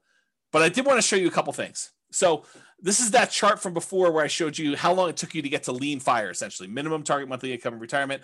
And this is all the old ones. So 2015, it took you 242 months to get there. In 2021, doing regular Nomad took you 357 months. But I added a couple extra ones. I added these two to the bottom. In 2021, if you sell properties to pay off mortgages to achieve financial independence. So if you get to the point where if you sell off some of your properties, you could pay off the other ones that you own, and that would get you to your minimum target monthly income retirement, then do that.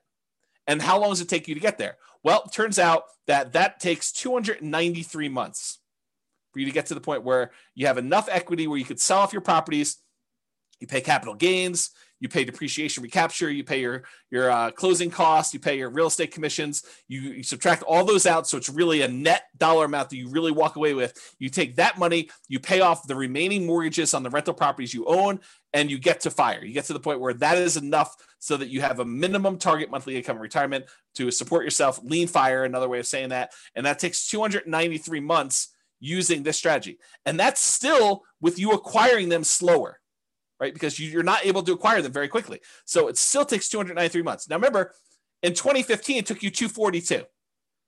It's 293 now, and that's faster than the 357 if you didn't do this. I don't know. That seems like a reasonable, kind of a reasonable timeline to do this, right?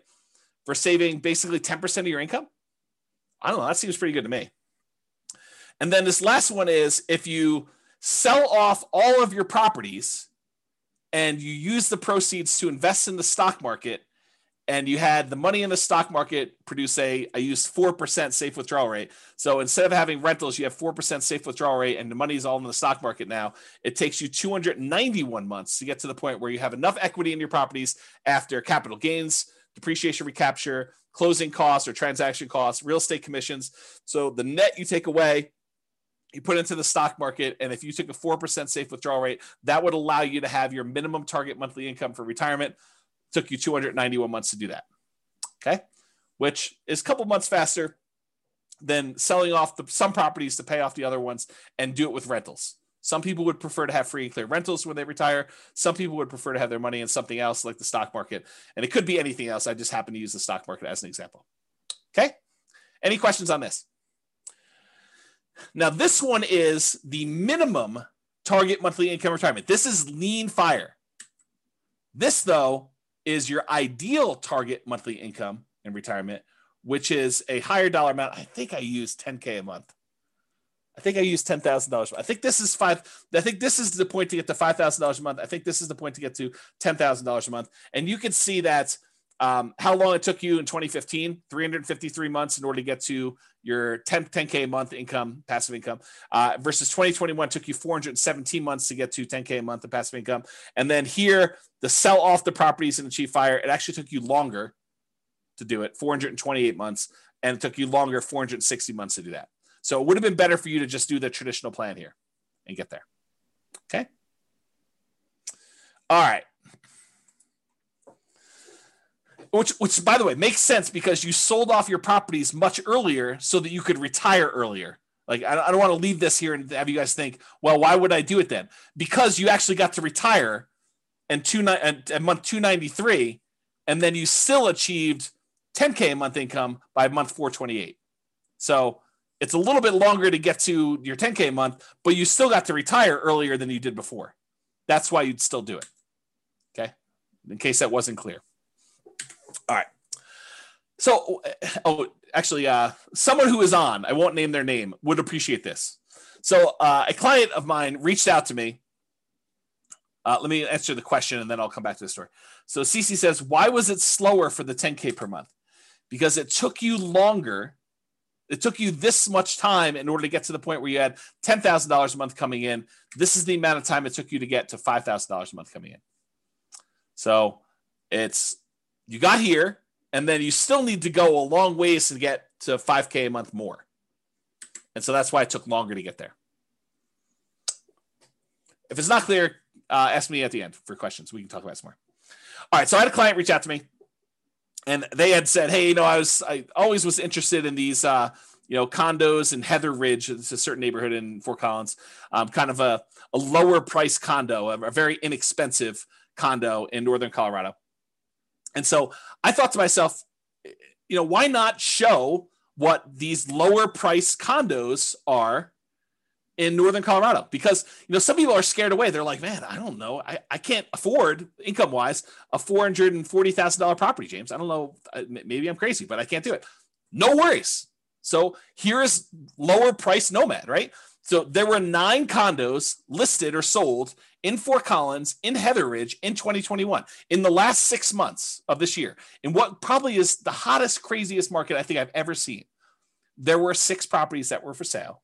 The 1-bedroom version sold between $163,000 and $180,000. A lot more reasonable, even more reasonable than the 2015 Nomad book. The 2 bedrooms sold between $210,000 and $225,000. Still less expensive than this. And so here are the return on investment quadrants. I think this is the 1-bedroom one. This is the 2-bedroom one. I just did Brian's spreadsheet to kind of show that. And so you can see this is the appreciation. This is the appreciation. This is the cash flow numbers. It's still negative cash flow. This doesn't solve your negative cash flow issue because the rents we're getting on these is commensurate with a 1-bedroom or a 2-bedroom. Okay. So the cash flow is still negative, but it's a lot less for you to get in. It's 5% of these prices instead of 5% of 440 to do it. Okay. So I guess what I'll talk about this is, the overall return, I'll do that and I'll talk about what I want to talk about. So the overall return was 45.3, still pretty good. And this return was 50.7. Not bad at all. And so what I was going to say is this, right? And this sort of relates to what's coming about the learned helplessness, but I'll say it here and then maybe I'll give you a break and I'll come back a little firmer, a little harsher, a little bit more direct later on when I talk about learned helplessness and some of these things. So here's what I'll say. Start where you are. If you're in the income or down payment savings or whatever it is, where Heather Ridge is what makes sense for you based on where our market is, then start here. Don't decide not to do anything or get frozen because you can't do these $440,000 new construction properties. Do what you can. Now you may say to me, but James, I don't want a 1-bedroom property. I don't want a 2-bedroom property. I really want a 6-bedroom property with a swimming pool and horses and 3 acres on Mountain Avenue in Fort Collins. And it has to be all brick and have like character and be on the National Historic kind of like property thing, and I want to pay less than $100,000 for that. Yeah. See, start where you are. You can want all these other things, but if that's not what you can afford, then that's not what you can afford. So do what you can. And if it means making a decision to live in a property that's, $180,000 or $225,000 or whatever it is, in order to start down the road of achieving your goals, then you do that. So that's what I would say. Kevin says he sold off houses to reach a minimum retirement income. Then you're limping into the ideal income limit. That's correct. Yep. That's another way of saying it, Kevin. Yep, you're right. Okay. So why Nomad? And I should be clear. I did include examples of 20% down and 25% down. I didn't do like all the creative financing stuff or all these different alternative investing strategies, but a lot of what I said tonight could be just as easily applied to any other real estate investing strategy. The fact that property values went up and interest rates went down and rents didn't go up quite as much. A lot of what I've been saying applies to all these other strategies, 20% down, 25% down, 30% down, buying properties all cash. Like the same stuff applies. Okay. But why Nomad in particular?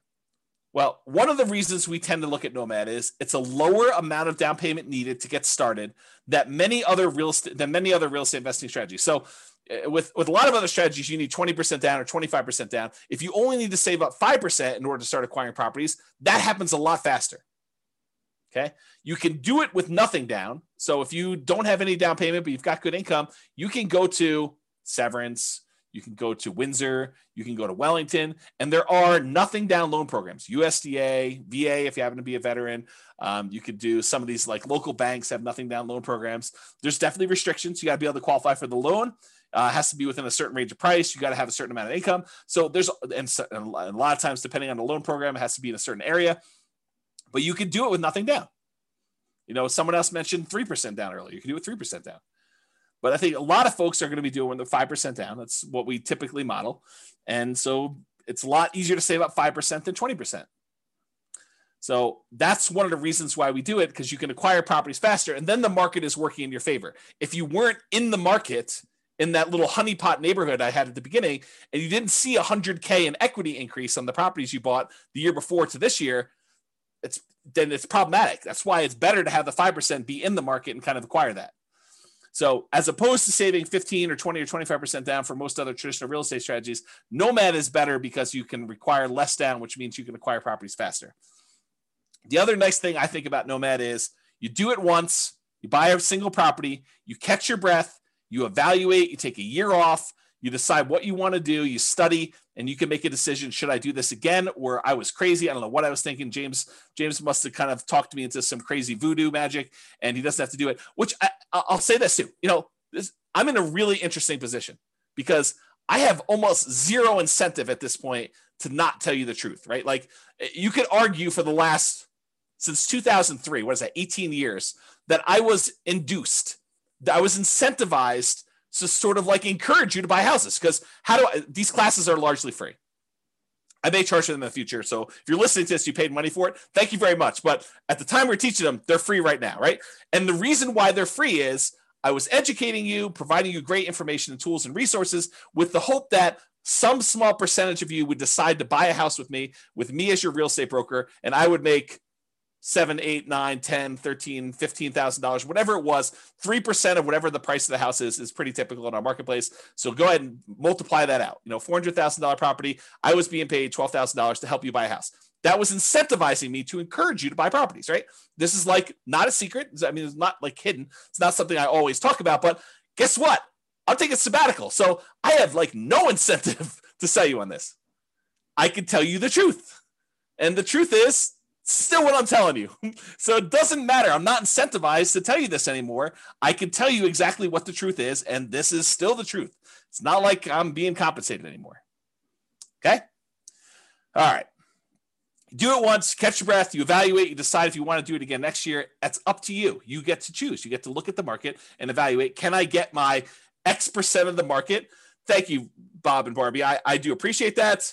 I feel like I've always told the truth, but there is an incentive for me to not tell you the bad stuff. But I do. But there you go. Yeah. Likely story. The timeshare pitch is coming. Oh my goodness. Okay. So you get to decide after you evaluate whether or not you want to do it next year or not. Another reasons why I like Nomad over the other investment strategies is you get better interest rates than non-owner occupant. Just the interest rates are better. There's no due on sale or due on transfer clause issues like if you did creative real estate investing, which you could still do with little down. I mean, it's another little down strategy, but there's other problems with that strategy. And you can typically acquire assets faster if you're saving up down payments when you only have to save 5% than if you have to save 15, 20, 25, which means your acquisition speed is compressed, which means you now have the market working in your favor or against you if the market goes against you. But you typically have the market working in your favor because you have a larger asset base to work from. So there are exceptions to this, but if you have an exceptionally high savings rate or a large asset base to start, then this doesn't apply as much because you're really just deploying assets at that point much faster.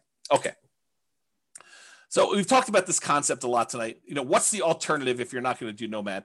And I wanted to talk about this concept of learned helplessness because I think it's relevant. It's probably been relevant this whole time, but I thought this class really drug it out of me, whatever the correct verb tense of that is. Cece says, I feel like the biggest barrier to Nomad is the bank refusing to fund after the second one with the justification that you're building out your portfolio. All right. So Cece, for your benefit, any Nomads that are on that have bought more than one property, please tell Cece about your experience. Did the bank tell you or give you any hard time about acquiring the property? I'm not going to prompt you. Please go ahead and tell Cece and she can do this. And Cece, this section on learned helplessness is for you. Okay. So there you go. The whole bunch of people that are talking there. All right. Learned helplessness. This is a quote from Arnold Schwarzenegger. Learned helplessness is the giving up reaction, the quitting response that follows from the belief that whatever you do doesn't matter. I'll even add to it. It's like, it's the fears that prevent you from doing the things that you probably should do. You know, you've conditioned yourself to be helpless, to not seek action and do that. Okay. So I don't know if that helped you in ACC, but there's a couple people at least telling you that it's not an issue. Here's another quote from Elon Musk, thinking in probabilities, which is related to this. Outcomes are usually not deterministic, they're probabilistic. So it's not like a linear, you do this, you get this. It's like you do this, you are likely, or there's a chance this will happen, or there's a chance this will happen, there's a chance this will happen, there's a chance this will happen, and here's the results for each one of these different options, and here's what I think the possibility of this happening A is, the possibility of what this happening B is, and the possibility of this happening C is. That's kind of like my kind of expounding on Elon Musk quote there. He continued on with him though, but we don't think that way. We don't think probabilistically. The popular definition of sanity, you've probably heard this before, doing the same thing over and over and expecting a different result. That's only true in a highly deterministic situation. If you do this, you get this. However, if you have a probabilistic situation where you don't control all of the output, I'll add that, which most situations are, this is Elon saying that, then if you do the same thing twice, it can be quite reasonable to expect a different result. So if you go and you buy properties in the same neighborhood and you buy 4 in a row or 5 in a row, which they've all been able to do, CC, this is for you, loan issue. And there's lots of people saying that they've not had a problem with it. And this is a small sampling. We usually see about 1/10 to 1/20th of the people that listen to stuff actually on live. So if you want to get an idea, and I've not had any problems with it, like never had zero. I've had 0 clients had an issue with it, but maybe there is someone out there who's had an issue with it. So anyway, continuing on, I forget what I was saying here. Something, expecting different results. All right, I don't know what happened. We'll come back to it. All right, so here's some stuff on expected value. Expected value. So we've taught this in other classes, this idea of expected value and making bets where your chances of success are good. They're in your favor. That's positive expected value, positive EV. Expected value is the sum of all the possible values that you could get from this. So in this situation, I could lose all my money. In this situation, I can make $10,000. In this situation, I can make $100,000. In this situation, I could have $1 million or whatever it is. Oh, I know what I was going to say over here. Let me finish this thought and I'll try to go back. So it's a sum of all those results multiplied by the probability of the occurrence of each one of the results. So I have a 10% chance that I could lose all my money. I have a 15% chance that I could make $10,000. I have a 20% chance that I could make $100,000. I have a 40% chance that I could make $500,000, and I have a 10% chance of making $1 million. If you multiply the probability, the percentage chance you have, times that dollar amount, and you add up all of those, that is the overall expected value calculation. It tells you what, if you could have all of these results happen to you in the proportion that the chance of it happening to you would happen, this is what your outcome would be on average. That's what it means. Okay. So going back here. So what I was going to say, CC, before I got distracted is, if you were like one of my clients who bought in this kind of like honeypot neighborhood where they bought a property and then it went up 3%, then it went up 4%, went up whatever it is, I don't think a lot of them were thinking to themselves, hey, listen, by year 4, we're going to see a 25% or 28% increase in any properties that we bought at this point. I don't think any of them had that in their kind of like probability part of that. I think a lot of them thought, hey, listen, I'm going into this. I think there's a good chance we'll see 3%-ish appreciation, maybe a little bit more, maybe a little bit less. There is a chance that the market could go down, but I'm ready to go buy another house and get that one at a discount the next year if I go and do this. But you had to be in the market in order to have that really small chance probability for you to see 100K times however many houses they ended up buying in that neighborhood. So you got to be ready to do all that stuff. Yeah, Roy says, Thinking in Bets, the book, does a good job talking about EV if others haven't read it. Yep, agreed. Okay, so expected value, continue on here. So positive EV, a positive expected value, where you've taken all of these probabilities and multiplied by your expected results and having that number be positive, even a really big positive number, does not guarantee that you will be successful. It doesn't mean that you won't lose money. It means that if you could go live all these parallel universes, that you would make money, but it doesn't actually mean that you're guaranteed success. You can have a positive expected value. You can do the right thing. You can make the right decisions investing, and you can still lose money. You can get in your car and drive down the road, be on the right side of the road, be doing the speed limit, be wearing your seatbelt, be paying attention, have the radio off, have the telephone off, and you could still get in a car accident and die. Right? You could have positive EV and still do poorly. Right? You can also have negative EV and make money. You can actually have too much to drink. You could be talking on your cell phone. You could be putting your makeup on. You could be eating a cheeseburger. You could be having the music blaring. You could be, snorting a line of cocaine. You could be swerving all over the yellow line on the other side of the road, off the curb, getting like that rumble feeling. You could go into the grass and come back up onto the road and do that. You can make it home safe. And that would have been a negative EV type of situation, but you could survive it. And that's what's hard. You could actually decide to invest in dog money or Bitcoin, and you could make money. When I'm not saying it is, because I don't know, but you could actually look at all the probabilities of you making money with Bitcoin and decide this is not a good EV bet. This is a negative EV bet. Like, I shouldn't do this. But you can invest in it and actually crush it. You can make money with it. And that's what's hard about this. To kind of use my example, you could drive to work and get in an accident and you could die. Most times you go to work, you arrive safely, and you earn wages for that day. It has a positive EV because your probability of being able to get to work safely and earn money at that job is really high. But you could actually have that very small percent chance where someone does something stupid, or you accidentally do something stupid and you end up dying. There's no riskless things you do in life. So regardless of what real estate investing strategy you're doing, consider what the chances are for a variety of outcomes and what the results would be for those outcomes. And I know for someone who's just getting started, this is really hard to do. It's even, I don't know if it's, I would say this, there's a curve.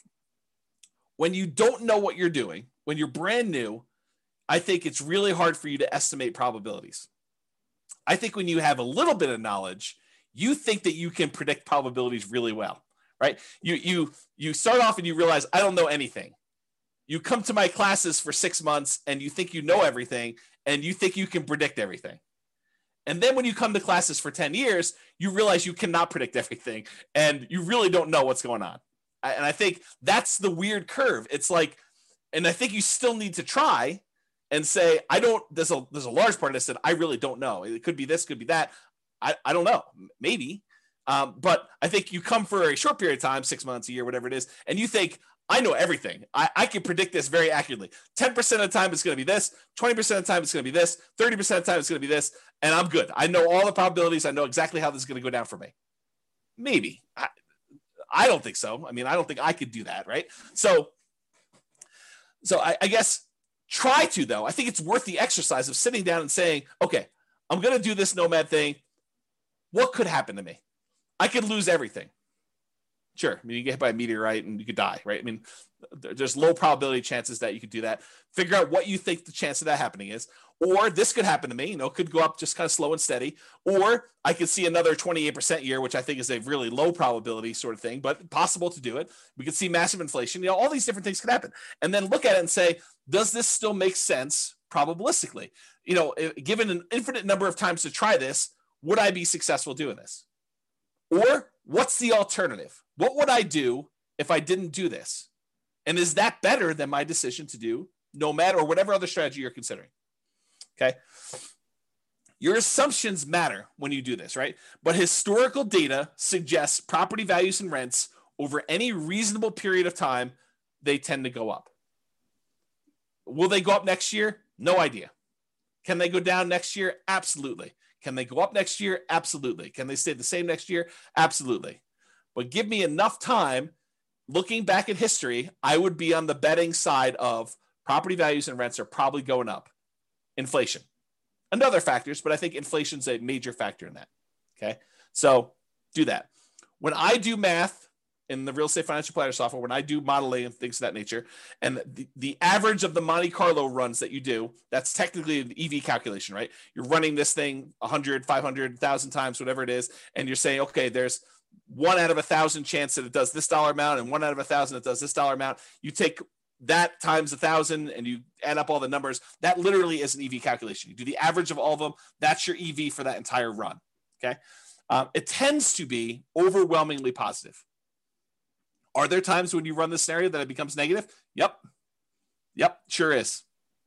And your assumptions matter a lot as to whether or not it shows negative and how negative it shows. Okay. So what is your alternative for achieving whatever goal that you're trying to achieve with this Nomad or real estate investing strategy that you're considering? You know, if you're saying, hey, listen, I want to retire early, or I want to hit financial independence, maybe it's not even retire, maybe it's retire on time, or not too late because you're starting pretty late.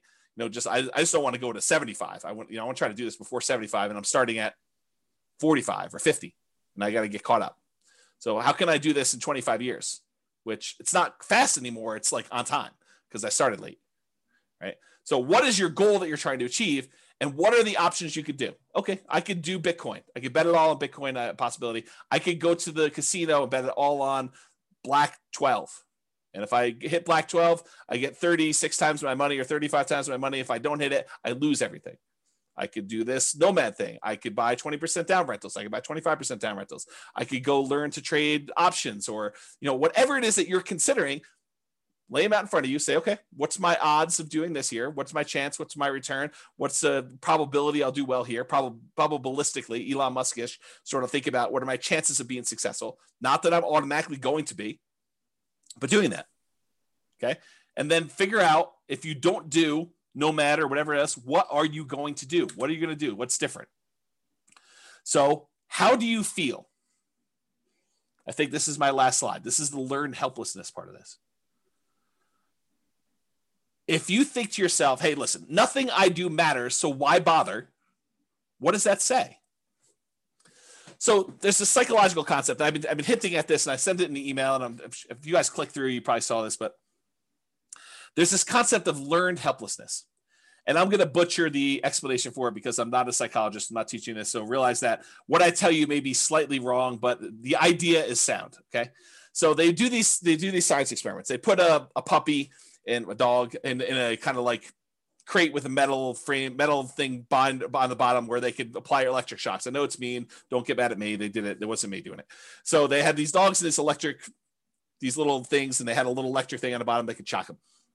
And they would there's a whole bunch of different groups, but basically they showed that the dog would get shocked and there's really nothing the dog could do. It couldn't get out. It couldn't jump up anywhere. And so these dogs eventually came to realize that it was futile for them to do anything. So they basically started lying down, and every time the shock came on for like a second or something like that, they just whimpered. It was very sad. They didn't want to do anything, but they learned that there was nothing they could do. And it's to the point where even if the bottom thing was shocked and one side of it was on a shocking thing and the other side was not a shocking thing, like they divided it with a little thing and they could jump over if they wanted to. They decided, the dogs learned that even if they jumped over, it didn't matter, right? Like they would still get shocked if they jumped over. But then eventually they turned off one side and the dog was on one side and they shocked them. And if the dog didn't think that it was even worth them trying to jump over, even though if they had jumped over, this other side wasn't being shocked anymore, they still wouldn't do it. They gave up. They learned to be helpless. They learned that there's nothing I can do. It doesn't matter what I do, so I'm not going to try anything at all. And I've since read that you have to actually learn helpfulness. The default state is helplessness. You actually have to learn that you can do something to lift yourself up out of the stuff that's going on for you. So to be even more complicated, learned helplessness is not technically true.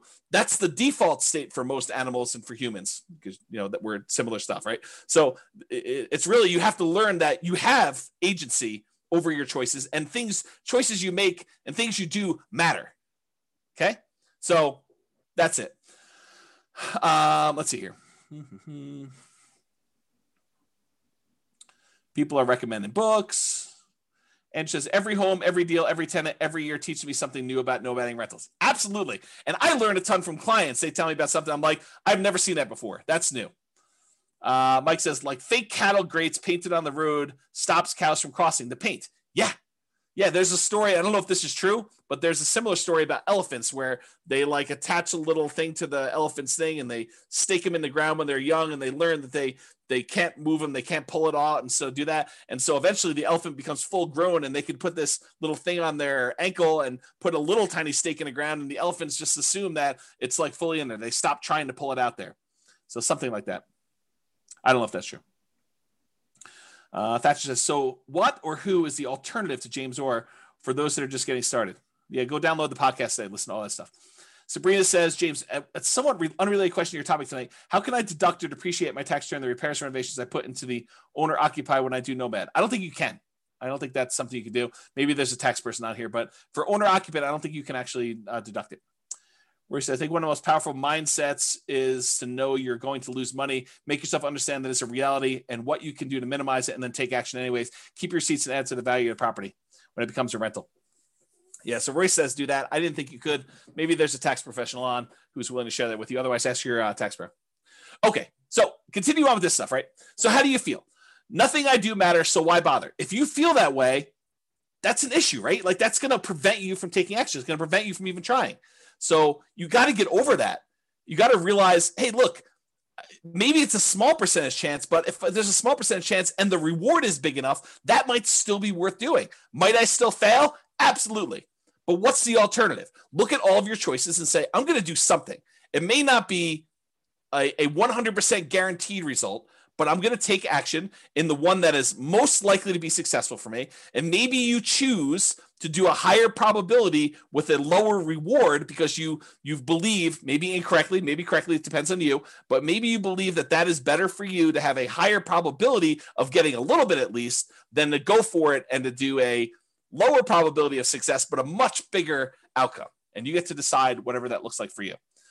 If you feel, hey, look, I tried that already, it didn't work. Yes, we all fail at things. I mean, if you listen to the class, I don't remember when I did it. It was earlier this year. I talked about like the 20 stupidest things I ever did or what I wish I knew before I invested in, like before I started investing in real estate. And I was pretty open about like, I've had some significant setbacks and failure. Okay. So I fail. I mean, I make bad investments. I don't always make money on stuff. Sometimes I do things and they don't work. Ask Jason. He'll tell you I do a lot of things that don't work, but I still get up there and do that. And I think the thing is you need to do that too. And you need to be willing to take risks. And, Royce just basically said, I'm going to lose money. Be prepared for that. Rising interest rates are killing all the deals. If ever there was a reason to buy now, it's interest rates are at all-time lows.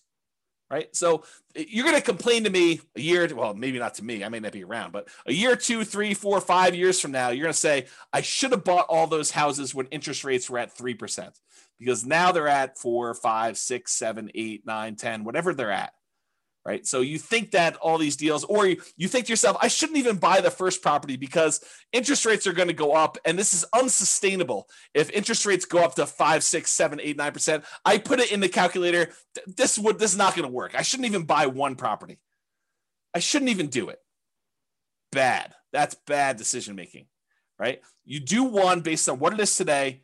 You can evaluate then whether it makes sense to do the next one. And I think in a lot of cases, it's still going to make sense because even if you get in a bad interest rate, if interest rates happen to go back down, then you could lower your interest rate, do a refinance and improve the deal. Otherwise, you just hold on to it. You got that low and it's not getting any worse than that. Okay. Home prices are too high to make my plan work. I think that's largely what spurred on this class is these home prices have gone up like crazy in that particular market. So if you're looking at it and you're saying, hey, look, these deals are ugly compared to what they were. Yes, they were. They are ugly. Cash flow is not pretty right now. It is not good. I mean, you can move to a different market. Maybe you could find better cash flow in another market.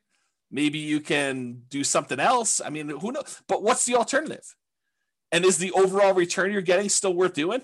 I don't know. I thought those returns still looked pretty decent to me, but maybe it's different for you, right? Rents aren't high enough to make my numbers work. Yup. This is like what we've been talking about. But go ahead and ask the people on the call or your friends who are like successful real estate investors. How do your properties that you bought 5 years ago or 10 years ago, how are the rents on those compared to what you paid for them? They look amazing. The rents on a property you bought 5 years ago, that's like phenomenal numbers. I mean, you basically have the purchase price from back then and the numbers today for rents. That's crazy good, right? But right now you're like making a decision. You're like, this is ugly. Yes, I totally agree. But I think you have to be like the dog and be willing to jump and see, is the other side electrified? And there's a chance, or maybe I push on the wall, or maybe I bark and they'll let me out. I mean, who knows, right? You got to try something. And if that doesn't work, you got to try again. There's like the famous thing. I think Tony Robbins sort of made this famous, but that's where I heard it from. It's like, how long would you give your average baby to learn how to walk? Well, I'm going to let them try 3 times. If they can't get it after 3 times, then we're done. They're not going to try anymore. We're just going to let them remain seated in a wheelchair for the rest of their life. They're not going to walk. No. You always let them get back up and keep trying. If something doesn't work, if they fall down, if they hit something, they knock their head, they start crying, you let them do it again.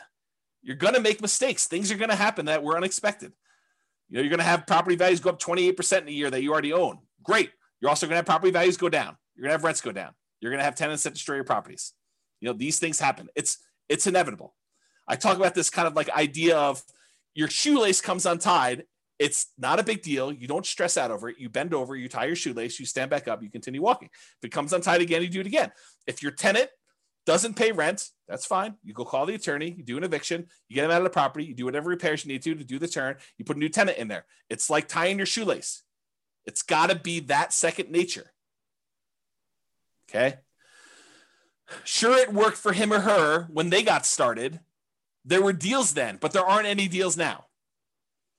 I'm an amateur collector of antique real estate investing books. I try to go find like these old books from the 80s or the 70s or whatever it is, where you're reading about what deals looked like then and like how they were and all that other stuff. And I look back at all these old books and they had the same problems we had. It's like trying to make properties cash flow and all these different like gyrations that they're going through in order to get a property to cash flow. When you're in an interest rate market where interest rates are at like 17% or 18%, you're like trying to figure out how to make a property cash flow. It's the same thing we're dealing with today. It's just the different end of the deal. Instead of having 18% interest rates, now we got prices that are like 10 times as high as they used to be back then, but interest rates are like 1/7. Right? Yeah, there isn't anything new under the sun. It's all the same stuff. Okay? It's just different variations, different rhyming schemes on the same song. Okay? So you can't like look back and compare yourself to, oh, I wish I was James's client when they bought into this neighborhood and they did it. They didn't know they were getting that deal when they signed up for this. They thought maybe I'll do 3% a year. Maybe the property values would go down. I mean, back then the market looked frothy 5 years ago. Like we thought we might be at a peak. We thought, hey, look, I don't know if this is sustainable. Market's been going up for a while. This was not like the beginning of an uptrend. This was like in the middle of a hot market. And they started buying. They're like, well, I don't know. Maybe it'll continue to go up. Maybe it'll go down a little bit. We really don't know. They had risk. I mean, if anyone's willing to share, because I know there are some clients that were in those neighborhoods at that time, or even other neighborhoods, like, were you a little bit fearful then? Like, did you have, I don't know what was going on in the market. Maybe the market will go down. Was it risky for you? I think it was. Like, did you have these same fears where, yeah, I mean, I wish I had started 5 years ago when these numbers were better. I think even then, 5 years ago from today, people were thinking that. That's what my experience has been. The market is moving too fast for you to make this work. Yeah, I totally. This happens all the time. Market's moving fast all the time, Yeah. See, yeah, even Eddie's like, I had to bid over asking on both properties, so was scared to hell. Totally, right? It was like fearful. Like we didn't know what was going on there. Jason's, I thought it was insane what I paid for a Michigan in Severance in 2019. But now, yeah, Jason's like, it looks really cheap. It's like, I should have bought 10 of those things. We don't know. And at the time, everyone was in fear. Yeah. Yeah. Other people are like, amen, Jason. Always risk. Not worth doing if it's a slam dunk. Yeah. Prices or rents are going to fall. I mean, how many people think that the market's it's too bubbly? I mean, I'm going to step on my own toes for the class coming up, but are we in a market bubble? Is the market going to crash? I don't know. No one knows. So could prices come down? Could rents come down? Sure. But if you're buying today and then prices go down, you get to buy at a discount the next one. If rents go down, great. You get to buy at a discount the next one. You're kind of like buying down into the thing, and then eventually things turn around. Yep. I can't save down payments fast enough. Yeah, I hear you. It's always hard to save down payments. I definitely struggle with that. I struggle with that today. Right? I mean, I don't have infinite money. And I like having really big reserves. So I still have problems with that. And so do a lot of other people. You know, my wealthiest clients I have all have challenges with that. It is not a poor person challenge. So get over it, because it's not unique to you. Got to do stuff about it. All my wealthiest clients, they do stuff about it. They're actively trying to figure out ways to increase the money that they have to invest. It's an ongoing problem. I can't find deals. Yep, welcome to the club. This has always been the case. You know, the only exception I will have is like 2008, 2009, there was a surplus of deals. But no one had confidence. Very few people had confidence to invest during what seemed like the end of the world. The worst real estate market of our lifetime. You know, a massive global real estate depression. There were a lot of deals back then. You know, it was like, what's the best deal? You know, you were like, it was sifting and sorting instead of trying to find what's the least bad deal or what's the least negative cash flow deal, at least in our market right now. I mean, maybe you're in a different market, but what's the least negative cash flow deal I could do right now? Before then it was like, well, there's 14 ones to choose from. Which one should I pick? Yeah. Okay. All right. So that's all I got. I think you got to take action. You got to do something. And you know, you got to realize, you got to recognize and name in yourself, am I displaying symptoms of learned helplessness? Am I not taking action and doing something? And it doesn't have to be Nomad, doesn't have to be 20% down rentals. Do whatever makes sense for you. I don't care. I mean, I'm basically done. I got 1 foot out the door, right? So that's what I will say to you. Do something, figure out what makes sense for you, and try something. Take action.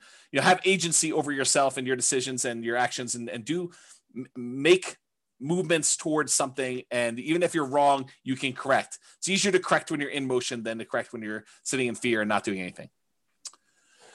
That is all I have. And so goes the third to last class, or the 3 final classes. We're down to 2.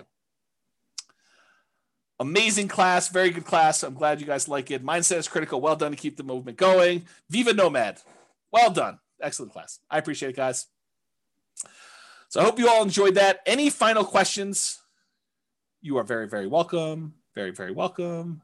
Great class. Good philosophy. Always insightful. Thanks, James. Amazing. Look at all those exclamation points. Thank you very much. Thanks for the class. Love the format info. You are all very welcome. So that is all I have, unless there's no party. No party. I just decided to cancel it. It's like, this is like what I imagine. I didn't quite have the normal senior year. I graduated high school a little early, but this is what I imagine senior year to be like when you're accepted to college, all your grades are in, you've got that like sort of like last week where there's nothing really going on. The teachers have you like wiping down the cabinets in the science classroom and cleaning out the lab desks. And, you know, it's like all that stuff. I feel like that's sort of this last week, like it's sort of like you're ready to go.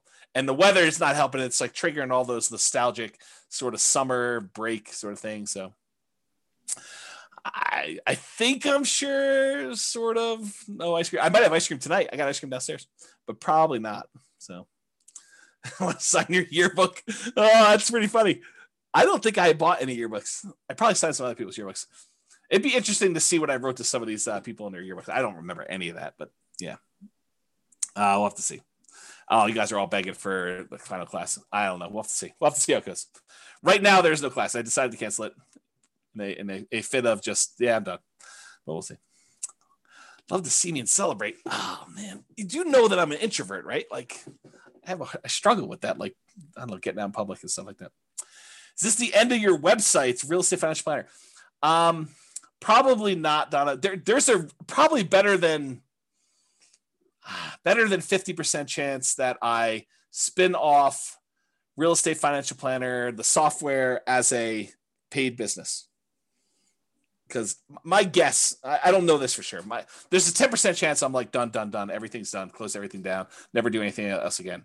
But my guess is that, especially since I've been doing this stuff for so long, and I tend to think about work. I tend to think about business. I tend to read a lot of business books. Like all of my like fun stuff seems to be business related.